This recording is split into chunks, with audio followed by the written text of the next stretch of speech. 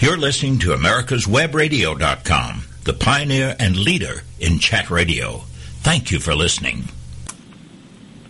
Hello, and welcome to you out there. You are listening to America's Web Radio, and this is the prologue. Now, my name is Doug Dahlgren. I'm going to be your host for this next hour.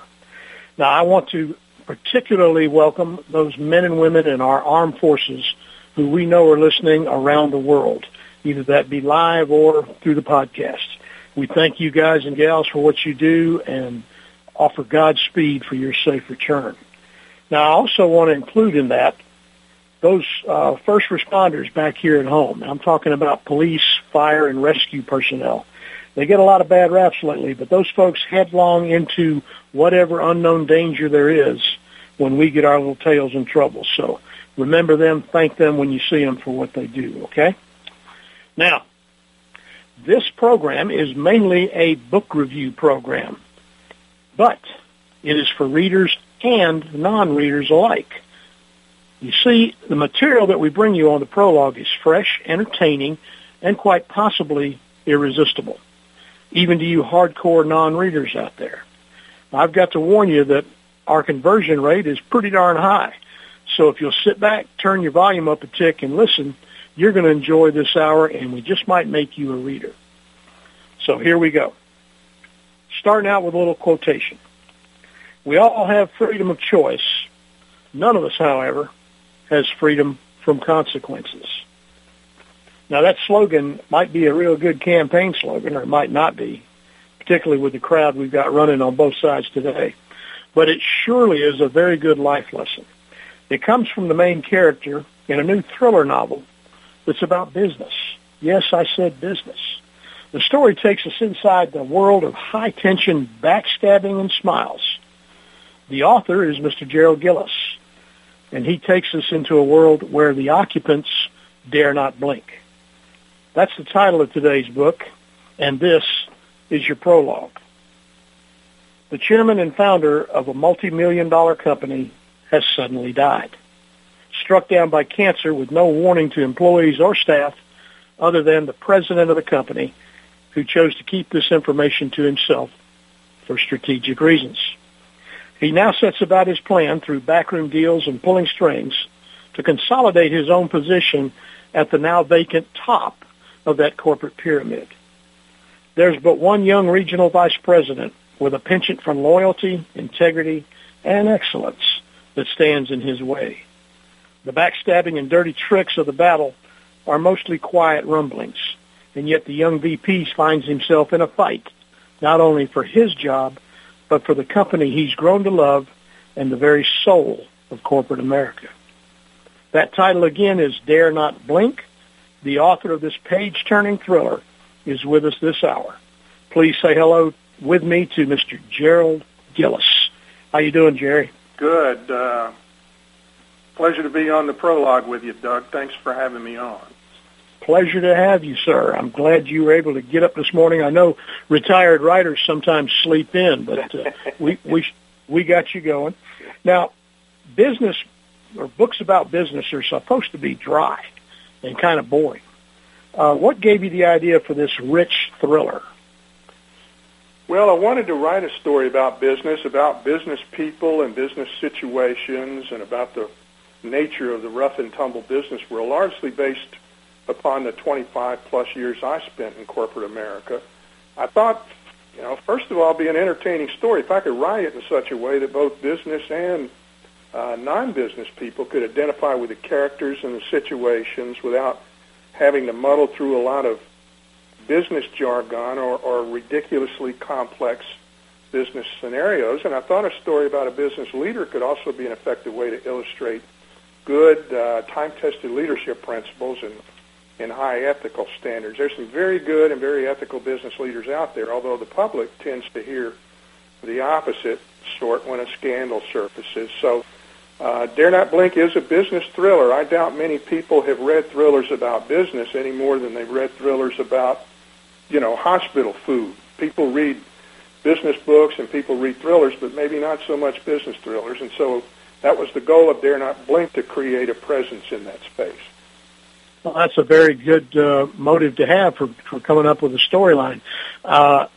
Dare Not Blink, like you said, is full of good ethics and morality and loyalty, things that we don't hear about on the news or we don't read about it in the paper. That's, things that when you do something right, it's what you do when nobody's looking. And so that's the way that tends to work. Yep.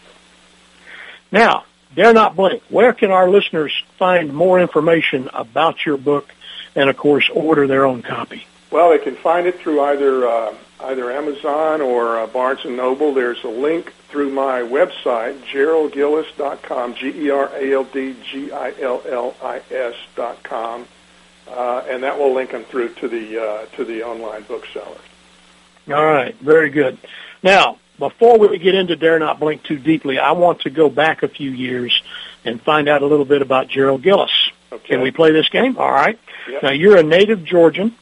You were raised outside of Atlanta. Yep. Tell us a little bit about your early years. Well, I was raised in Decatur. There are not many Atlanta natives left, maybe 7 or 8 of us, it seems. I spent a lot of time playing ball as a kid. I could have learned a lot of practical stuff about how to fix a car or how to build a Kool-Aid stand into a corporate monster, but I was too busy trying to master hitting to the opposite field. I had a great childhood, good home situation. My mother taught me early on about the power of the written word, and when I got to high school, I had a wonderful English teacher named Margaret Davis who encouraged me further still. So, and what a perfect example of teacher she was, and I'll always be grateful for her tutelage. So I went through the public schools in Decatur, and then graduated from there and went on to the University of Georgia. Now, what high school was that you had this wonderful? That was Druid Hills High School. Druid Hills. One of the good ones.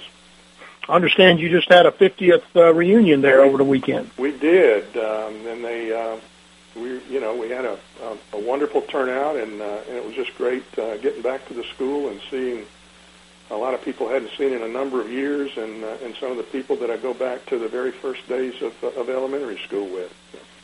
Goodness. Well, I think we might have a few of them listening this morning. At least I hope so. Well, I hope so, too. Hello to them if they are. Absolutely. Go Druid Hills. All right. Now, after high school, you attend the University of Georgia. What did you major in at the University of Georgia? Well, I majored in accounting, which, all aspiring authors major in, right? Right. So I found I found accounting to be a very useful major, but once I got into the business world, I really preferred kind of the operations side. So it was nice to have an understanding of accounting, but it was even nicer to be the one who used the accounting information rather than the one who was providing it. So from that standpoint, it wasn't a complete waste of an undergraduate degree at all, but it wasn't the career course that I pursued. Now, while you were there, your loyalties in sports kind of turned from baseball over more to football. Am I right?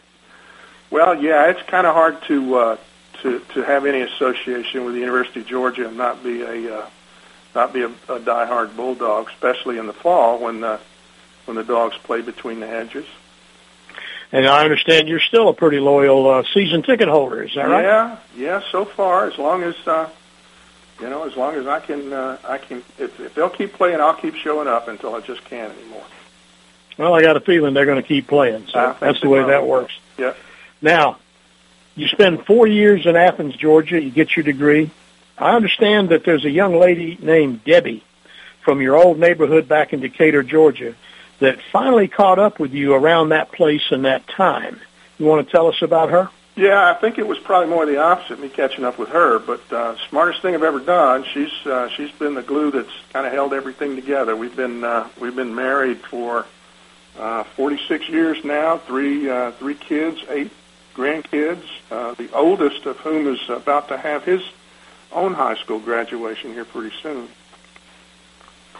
Outstanding. How many children and grandchildren came from that union? Three grown kids and 8 ungrown grandkids. With with the oldest again being ready to go, ready to graduate from high school. Super. And you enjoy getting together with them? They don't live too terribly far away, or?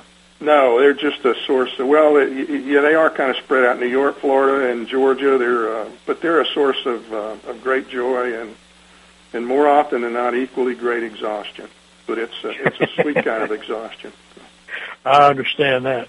Now, like so many of us back in those days, and we're talking the late 60s and the early 70s, you found yourself in the military soon after graduation.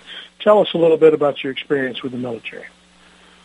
Well, I served 3 years as an artillery officer in the U.S. Marine Corps, which in many ways was tantamount to receiving a master's degree in leadership. The Marine Corps is just saturated with great leader examples, both past and present. And I was really fortunate to be exposed to a lot of truly gifted leaders, both officer and NCOs. And those leadership principles, and especially those leadership lessons, stayed with me as a young officer on out into the business world, and served me well, really well. After your service in the Marines, it was right to work earning that master's degree. Where did you guys go for that? Well, we moved to Tampa with the job, and I got a master's degree, an MBA from the University of Tampa. UT had a small but excellent MBA program, and they had a particular interest in military veterans and even active duty military people from the big MacDill Air Force Base there, and I've always appreciated that about them. They made it a good transition for us. So your background is building here to make you an expert at the field of writing that you're going to be going into. In fact, you've got extensive background in corporate society. You've got quite a resume. You've traveled with business. You've held several executive-level positions, and you've actually witnessed from the inside some of these things that you write about, acquisitions and mergers, and how that can get down and dirty sometimes. Sure. Yep. Yeah, all of that was useful. You're right, Doug. All that was useful for the writing. I saw the good and the bad. I saw the hard things that describes the private sector. Sometimes it can be a pretty unforgiving place. And I was around leaders of all stripes. Some gifted, and others maybe not so much. So the experiences, the friendships, the travel, the kind of the study of the corporate world and the corporate leaders was all useful in the writing. How many specific characters that you worked with or around did you draw from and are actually portrayed in your book, Dare Not Blink? Oh, probably dozens. I don't have any single character that I try to portray. It's probably just a kind of a mesh of many, not just personal characteristics, but leadership style. So yeah, I would think it just is an amalgamation of a lot of different experiences with leaders. Okay, very good. Folks, this is America's Web Radio. My name's Doug Dahlgren, and you're listening to The Prologue. We've got our guest this morning, Mr. Gerald Gillis. He's the author of the business thriller Dare Not Blink, and we're going to be right back after these short messages. This is Michael Gano with Insight to Israel. Every day, the Israeli Defense Force finds itself on the front line of the war with the militant arm of Islam. Surrounded by enemies from within and without, they fight for the only Jewish state. Military service is mandatory, ladies serving 2 years and men serving 3 right out of high school. While young people in other democracies are busy traveling or attending university, Israeli men and women gear up for basic training. In a world of heads of state, politicians, ambassadors, diplomats, and a leftist media, many times our voice at the grassroots level is drowned out. So we started an ongoing project called Hershey's for Heroes. Patriot conservatives from all over the U.S. are sending Hershey's chocolate bars with a note of thanks for defending Israel. Won't you join us by sending a sweet message to the IDF? For information, please see my Facebook page at Michael Gano. Thank you, God bless Patriot conservatives, and God bless Israel in her struggle for sovereignty and security. This is Daryl Pullis inviting you to listen to America's Homegrown Veggie Show right here every Saturday morning at 10 Eastern Time. Great guests, great tips, and valuable information about growing your own vegetables, fruits, and herbs. This is Daryl Pullis inviting you to listen to America's Homegrown Veggie Show right here every Saturday morning at 10 Eastern Time. Great guests, great tips, and valuable information about growing your own vegetables, fruits, and herbs. Affordable health insurance was the promise of Obamacare, but for many, the government mandate caused more problems than it solved. This is Dr. Elena George from Medicine on Call, and I want to tell you about a truly affordable alternative allowed under Obamacare, Liberty HealthShare. Liberty HealthShare bypasses doctor and hospital panels, giving you the freedom to choose. And with a maximum of $500 out-of-pocket per person and 100% coverage up to $1 million per year per occurrence, you can rest assured knowing you and your family are protected. Coverage starts as low as $107 per month and also includes dental, vision, pharmacy, and holistic care. Liberty HealthShare puts you back in charge of your health. Visit them online at libertyoncall.org. Again, for a true affordable alternative to Obamacare, visit libertyoncall.org or call toll-free 1-800-714-6993 today. You're listening to americaswebradio.com, the pioneer and leader in chat radio. Thank you for listening. And we are back. My name is Doug Dahlgren. You're listening to The Prologue here on America's Web Radio. Our guest this morning is Mr. Gerald Gillis. Now, he has, among other books, a business thriller that he calls Dare Not Blink, and we've been talking about his background and what kind of gave him the experience level that he needed to be able to write this book. Jerry, all that you had about business and the training and the degrees and the master's degree, yet when you begin your writing, the subject matter is not business. The first two books, actually, are about your time in the service. Yep. There's Bent But Not Broken, which came out about, 27, 28 years ago? Maybe more than that. Yeah, mid-'80s. Sure was, yeah. Okay. And then the award-winning novel, Shall Never See So Much. Tell us a little bit about those.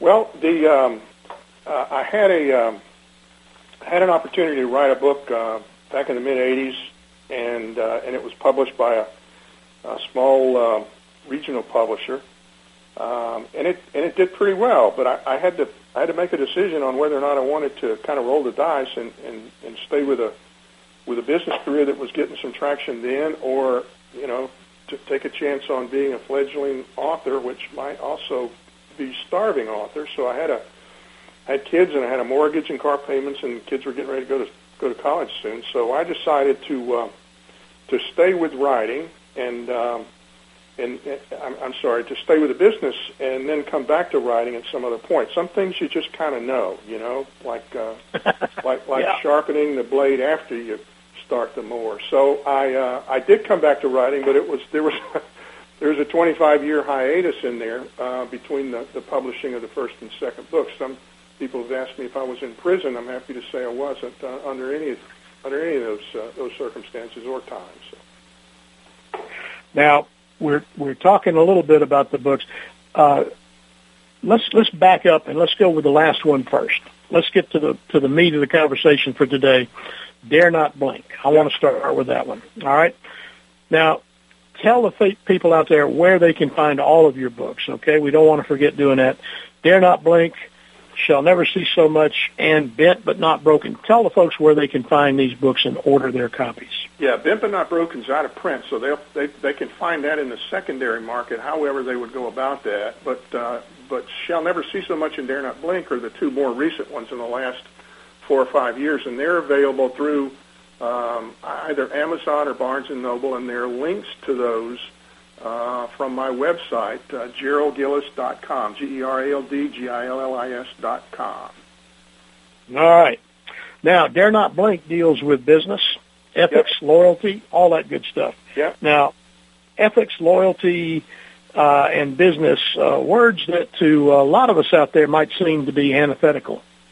Your story deals with ethics, and you demonstrate a very firm belief in them, even within corporate society. Now, that's a place where skeptical people among us, like myself, say that may not exist. Now, is there something particular that gave you interest in business ethics? Yeah, there is, and a lot of it, I think, goes back to the Marine Corps. I think that business is an honorable and worthwhile profession. You're right. When Americans open a newspaper or turn into an evening newscast, they can see examples of executive misconduct and all of the damage it very often creates, and it tarnishes much of what's good and right about business and business people.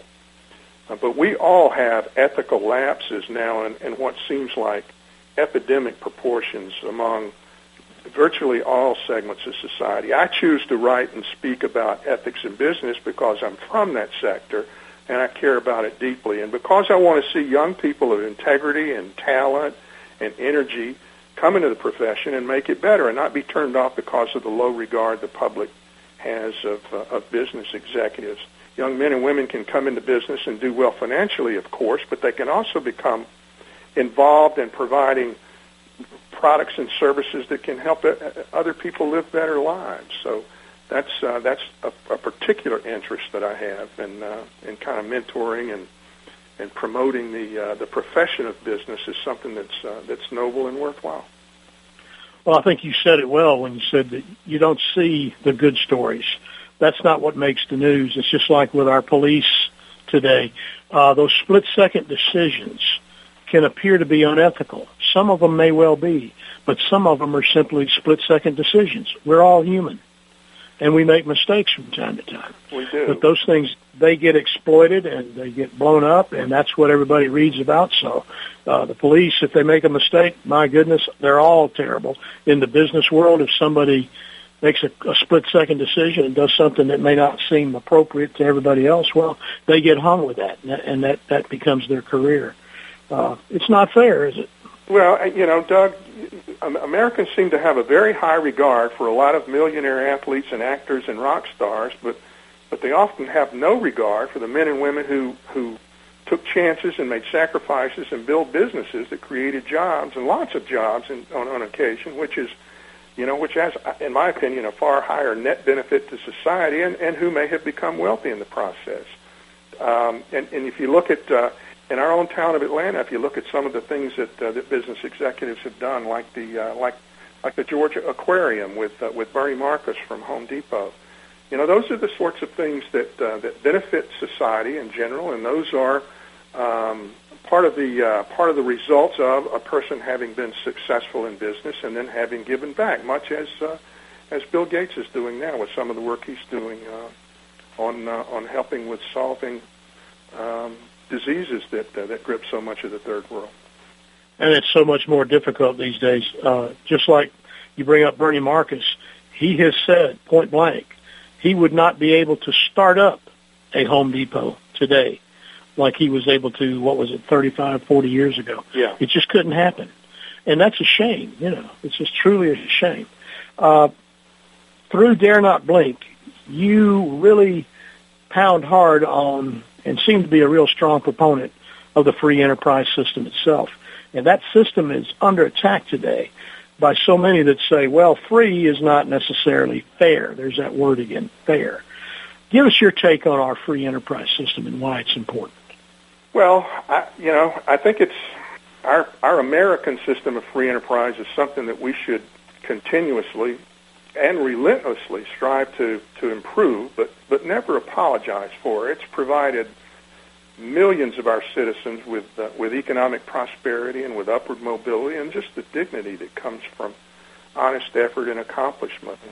Talked about some of the things that business leaders have done to give back, but leaders and innovators, they've given our society astonishing advancements in transportation and communications, manufacturing, medicine, information, and many others. We've helped, business has helped the nation win world wars and helped with poverty. I think it's a legacy worth preserving and certainly a legacy worth building upon. I know that there are executives with egos that could fit snugly into the Basilica of St. Peter's in Rome and few other public places, but there's no shortage of arrogance and outsized egos in the private sector. My goodness, you can go to Washington, D.C. and find them there by the bushel basket.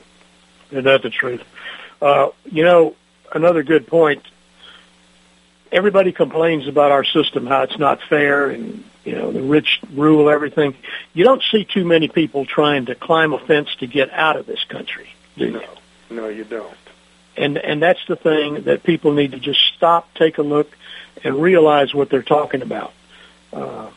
This system is the best in the world if we don't destroy it. It's not perfect. There are a lot of imbalances, and it's a rough and tumble place, as I write in Dare Not Blink.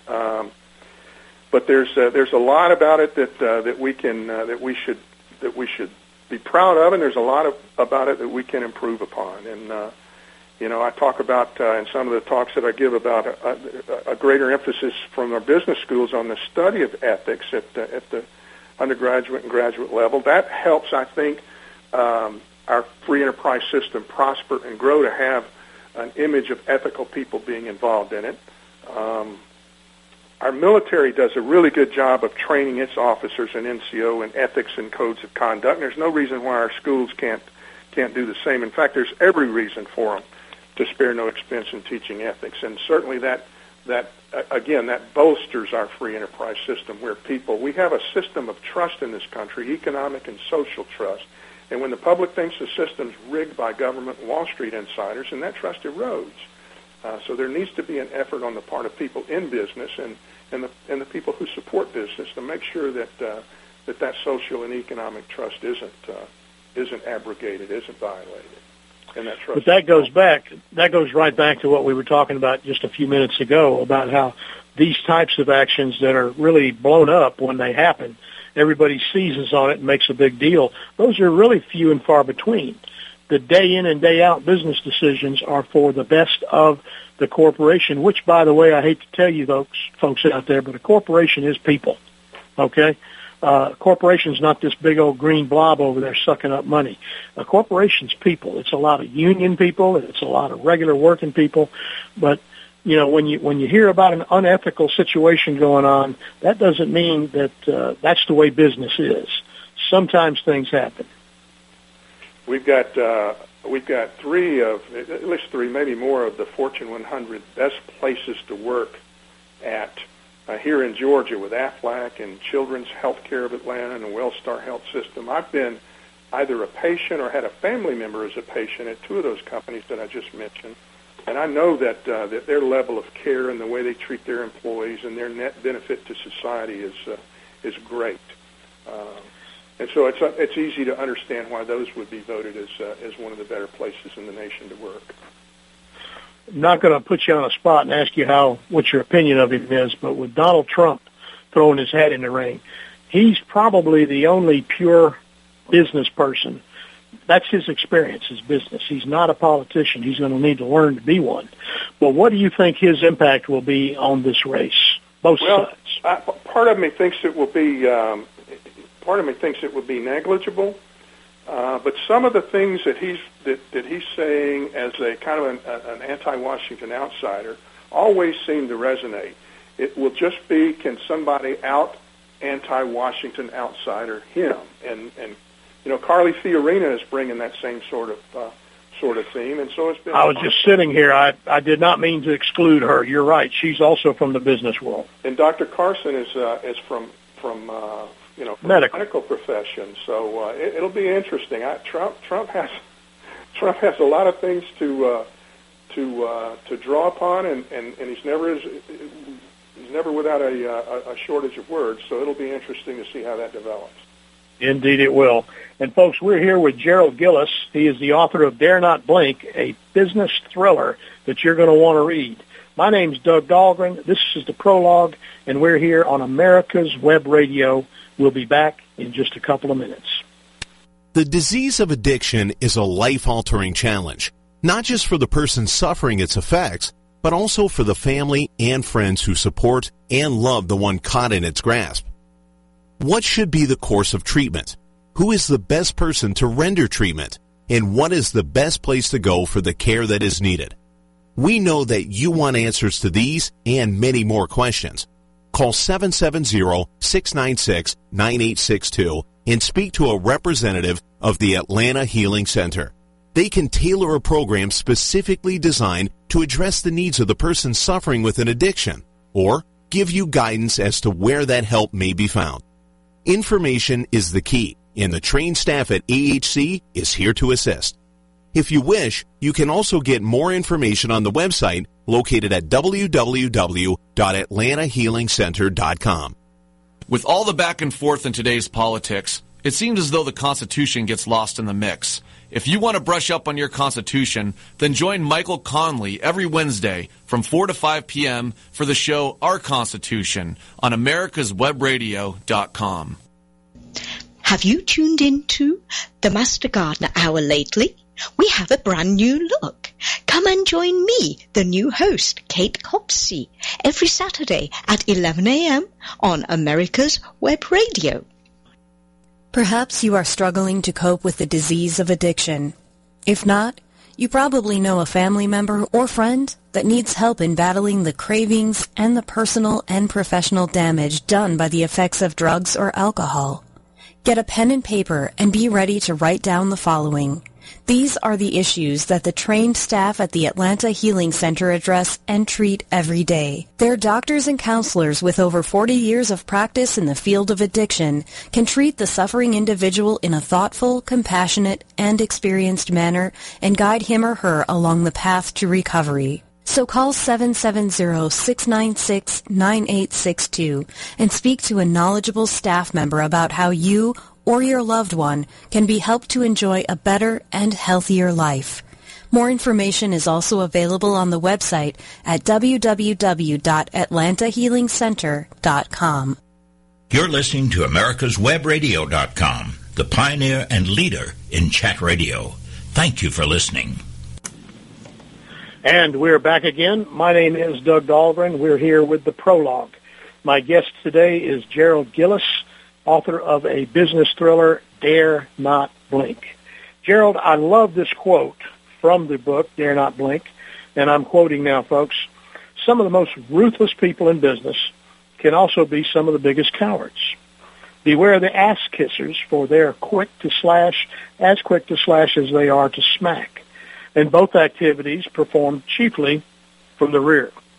That's very descriptive, and if anybody who's ever been in business knows how true that is. Well, there are a lot of bullies in business. There are a lot of intellectual bullies who seem to think that, and sometimes are the smartest people in the room. But it's they're bullies everywhere. I know a lot of stories about bullying and anti-bullying and what we need to do to teach young people to not be bullies. But there's bullying in business, sure, and it's all part of it's all part of a human nature that exists in every element of society. It's fun to deal with them sometimes, and other times not so much fun to deal with. Oh yeah.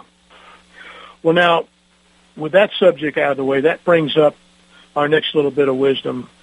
Loyalty.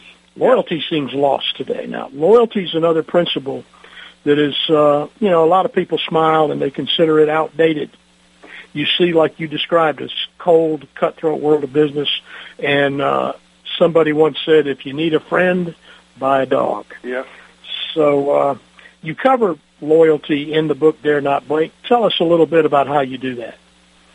Well, again, I think my concept of loyalty is that it's not an outdated concept. I think I again draw on my experience with the Marine Corps, which is intensely loyal, and I might add intensely successful. I wouldn't want to work for a company who felt that the loyalty of its employees was no longer possible or practical or even beneficial. I know companies can't promise lifetime employment anymore. That we all understand, but that doesn't mean that by extension there can be no loyalty in the business world as a result. Just look at who wins in business. It's the companies. Is it the companies who intimidate their employees, or who browbeat their people, or who manage every detail with top-down, firm autocratic control? That's typically not them. The winners are the companies are those that are energetic and empowered and loyal, who feel that same sort of loyalty in return. And a couple of them that I just mentioned with Aflac and Children's Health Care and Wellstar are certainly examples of that. You know, Doug, how can I be loyal in every other relationship I have in my life, my marriage or my friends, my school, my church, my branch of service, my bowling team, and be agnostic toward my employer and thus my work where I spend so much of my time? It just doesn't compute with me.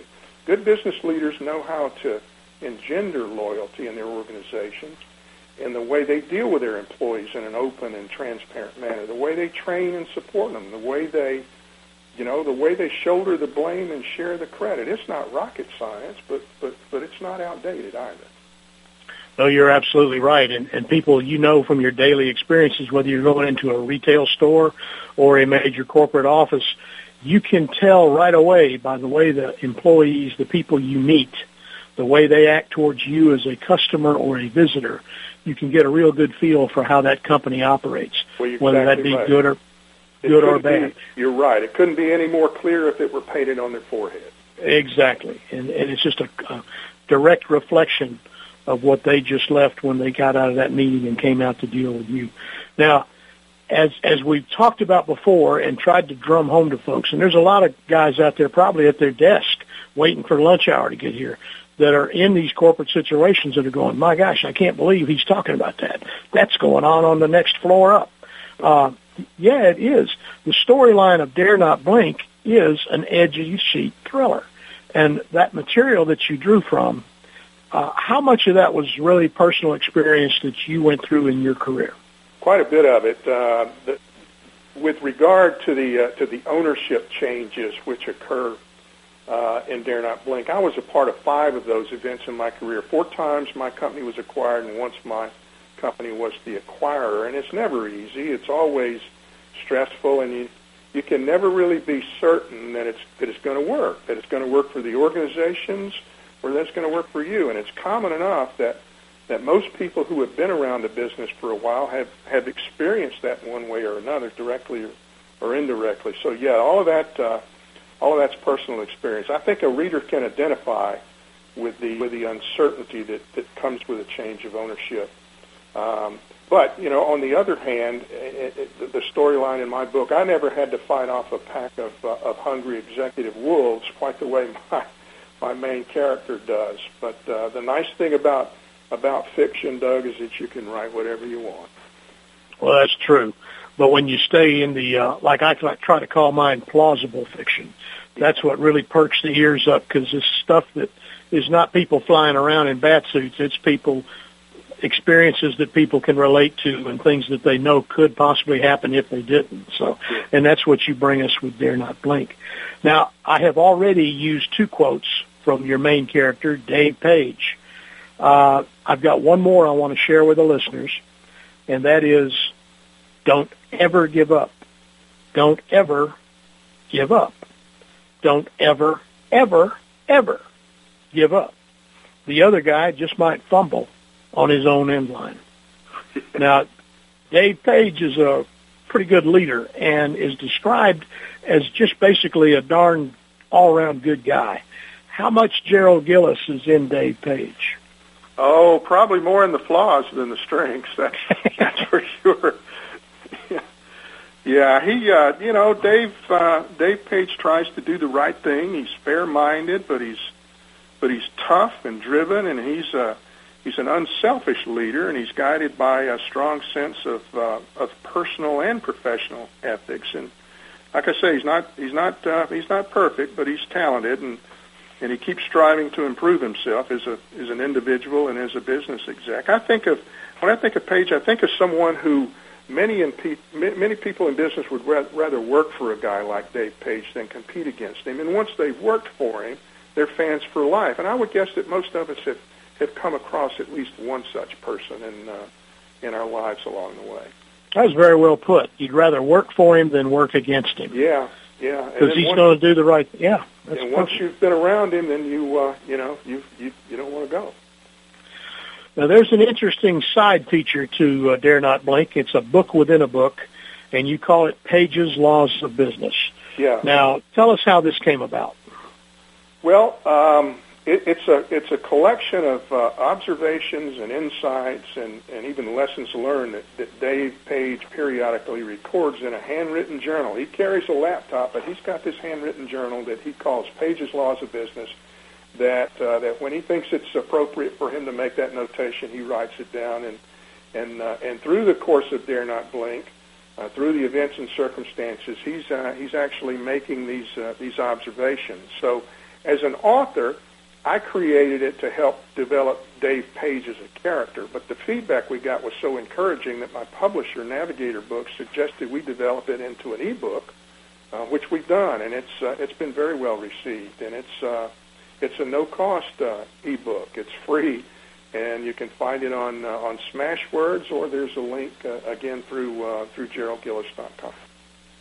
This is a good point to tell everybody where they can find all of your books. Let's do that one more time. Yeah, they can find the books in print or the ebook version of them at Amazon and Barnes and Noble, or you can go to my website GeraldGillis.com, and there are links to each of those and a link to Smashwords for Paige's Laws of Business, which is the free one. Okay. Now, those who read Dare Not Blink, what of Dave Paige do you, as the author, hope the readers will take away from that book? Well, that he's fair, that he's ethical, and that he has a strong loyalty toward the organization that he works for, and the people with whom he works, the people who work for him, and that he's he's an all around good guy who tries to do the right thing, and in trying to do the right thing, has the courage to face up to those who maybe aren't trying to do the right thing, which is kind of the tension that permeates so much of the story. Dave's trying to fight off a group of very ambitious and even ruthless execs who were, after you mentioned, Doug, earlier, the premise was that the president and founder, or the chairman and founder of the company dies suddenly, and that creates a leadership void, and and there are a lot of people moving toward that, and Dave is one, and others who are opposing him are also moving toward that vacated space, and so it's a contest, and sometimes not a very delicate one. A lot of elbows and something like that, isn't it? A lot of very sharp elbows, exactly. Oh yeah. Now, is there a sequel on the horizon to Dare Not Blink? I don't think so. I think the sequel, if I do a sequel, may be involved in the one that I've just recently done. So no, I don't think there will. I don't think there'll be a. I think I'll let Dave Paige run with this one to the end. Now, you said just recently done. We have to hear about this. What have you done? Well, I've got a story now that's being shot to several publishers. It's called That Deadly Space, and it's a story of an aged Confederate veteran who, while he's hospitalized in Atlanta during the year 1918, he gets an unexpected visit from his grandson, who he hasn't seen in 10 years, and who was about to leave for his own overseas duty in World War I. And so the story is built around that reunion, and then I tell the story through the grandfather of him giving his accounts of the major battles of the Civil War to his grandson, and then that bonding relationship, a renewed and bonding relationship that those two have. So it's a historical novel, much like Shall Never See So Much as a historical novel, and it was just a lot of fun to write. So that one I think is set up pretty nicely for a sequel if I want to do that. Super. Explain to the listeners exactly what that deadly space is. It's the space. If you remember in the Civil War, where the lines sort of moved toward one another. Of course, it's not restricted to the Civil War, but it's that space where the battle is occurring at its hottest. I have a pretty neat description of it in the book, but it's essentially that space that where the lines are drawn and where the weapons are aimed and where the shots are being fired, and all sorts of really horrible things go on inside that space. Well, that sounds interesting. We're going to look to hear more from that. Folks, we're going to take our last break here. I am Doug Dahlgren. We're talking with Gerald Gillis, the author of Dare Not Blink and other books, and we're going to be back in just a couple of moments. The Docs for Patient Care Foundation is your way to join the fight and become a member of an organization created by doctors for patients, dedicated to fighting for your healthcare freedom and preserving the doctor-patient relationship. Get a pen and paper. Write down docs4patientcarefoundation.org. That's DOCS, the number 4, patientcarefoundation.org. Go to our site and please make a generous, tax-deductible donation and join the fight today. Thank you. This is Dr. George from Peachtree ENT Center. We've won patient care awards and have the highest patient recommendations because we believe in practicing medicine the old-fashioned way. Practicing good medicine is based in listening to the patient and making a care plan that is individual. The best medical care is given when there is a strong doctor-patient relationship built on mutual trust and respect. At Peachtree ENT Center, we believe in taking care of the whole patient because healing is more than writing a prescription. Whether you have problems hearing, have frequent throat or sinus infections, from the time you call our office and speak to a real person, you will be treated as an individual and not as an ailment. During your visit, you will not be rushed, and all your questions will be answered. When possible, natural treatments will be recommended to fix the problem. If surgery is recommended, cost-effective, minimally invasive treatment for snoring, sleep apnea, or sinus problems will be offered, because Peachtree ENT Center is where patient care counts. You're listening to AmericasWebRadio.com, the pioneer and leader in chat radio. Thank you for listening. And we are back again. My name is Doug Dahlgren. We're on America's Web Radio. This is your prologue. Today's book is Dare Not Blink, and we've got the author Gerald Gillis with us today. We've been talking about Dare Not Blink and some of your other books. Let's go back a second here and talk about the Vietnam era. That's a time that just really had an effect on our country. And in fact, I think those effects probably carried over into the business world. But the book Shall Never See So Much. How did you come up with that particular title? Well, I had the title's actually borrowed from a line in King Lear, but I thought I had a good story to tell about one of the more unusual and divisive times in American history, and I wanted to take a family that could be considered typical in many ways and show how that period affected them. So it's about a brother and sister set in the year 1968. Not much happened in that year, right? The brother is a young Marine lieutenant serving in Vietnam at the time of the large Tet Offensive, and then the sister, on the other hand, signs on to work on the campaign staff of Robert Kennedy as he makes his ill-fated quest for the presidency. So they couldn't be further apart in geography and certainly in philosophy. And I wanted to write about heroism and honor as opposed to some of the stuff that's been written about the atrocities and depravities that kind of took up a disproportionate amount of room. So that's kind of the theme that runs through Shall Never See So Much. You mentioned the atrocities, and that's still talked about today. It burns me up a little bit. You were there. People that talk about atrocities don't really understand the culture. And just like today, we get very upset with the ISIS people and the atrocities that are going on in the Middle East. That's just everyday business to them. We can't get our head wrapped around that.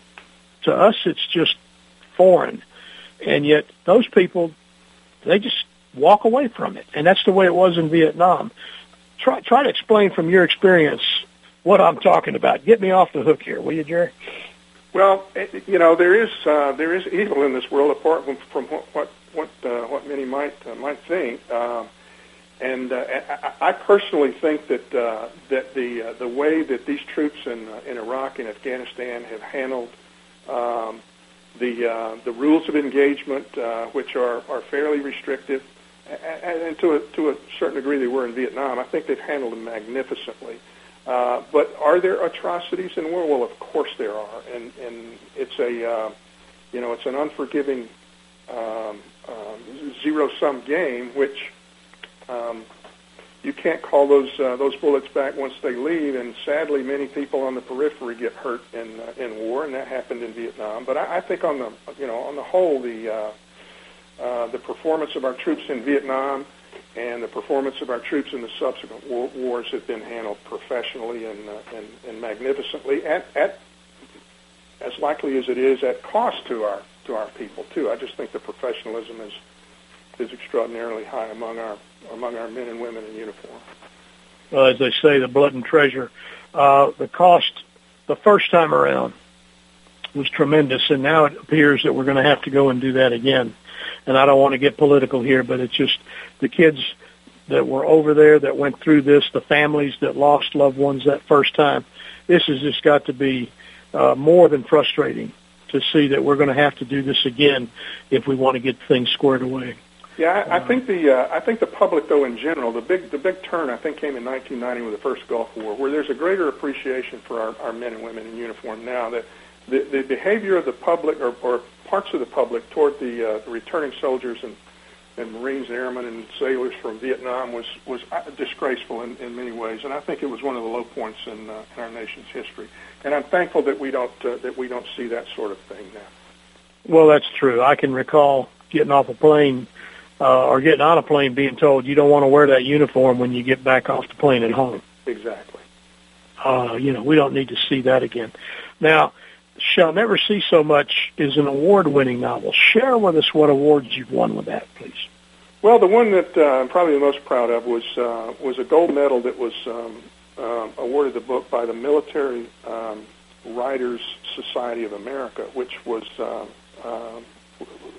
unexpected, but certainly appreciated. So that's the those are folks who typically read and judge in their awards a lot of books that deal with the military, and a lot are written by people that have military backgrounds. So that was particularly well received.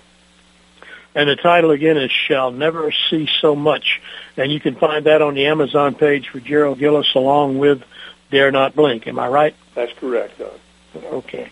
Now, before we close for tonight, we're getting close to that time. Your business book has led to another career. Let's put it that way. You are now a polished public speaker.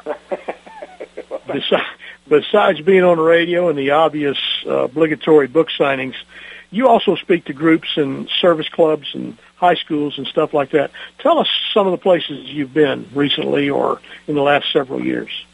Well, I speak to Kiwanis clubs and Rotary clubs and as you say, schools and associations.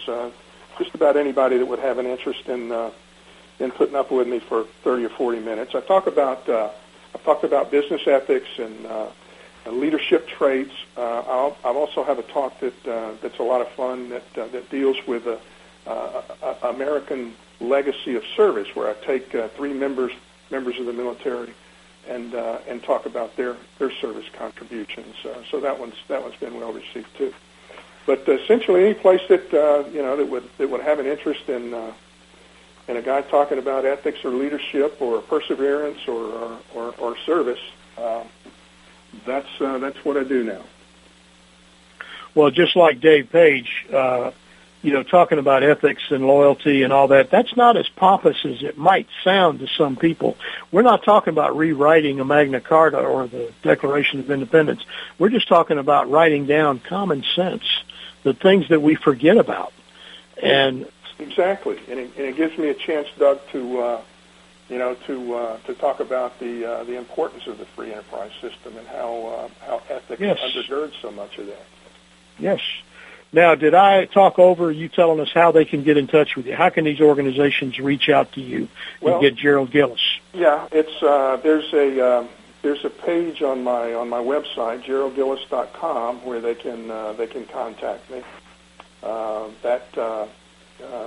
a GeraldGillis.com. There's a contact page kind of at the back of the website where they can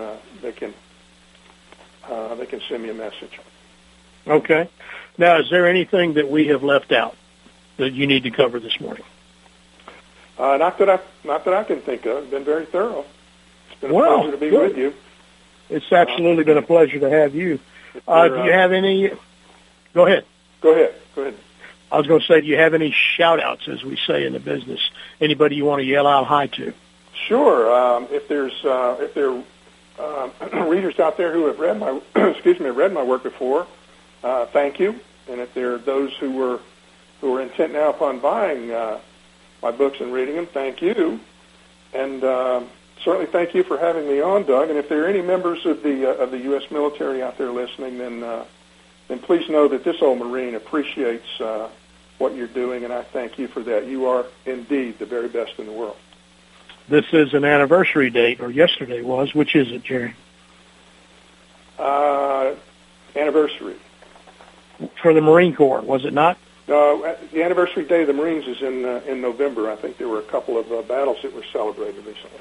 Well, heck, I'm not far off. I saw something yesterday that referred to that and made a mental note, so I'll scratch that one. At any rate, we appreciate all of you out there and all the services. I was in the Army. I was Signal Corps, so I didn't get to go out there and holler Semper Fi, but we appreciate you guys. We really do. One more time, tell the folks where they can find Gerald Gillis's novels. That's Paige's Laws of Business is a free ebook to do with Dare Not Blink. Also, Shall Never See So Much. Where can they go, Jerry? They can go online and find them through Amazon or Barnes & Noble. Smashwords has the Paige's Laws of Business, the free ebook, and they have links to all of those books through my website at GeraldGillis.com.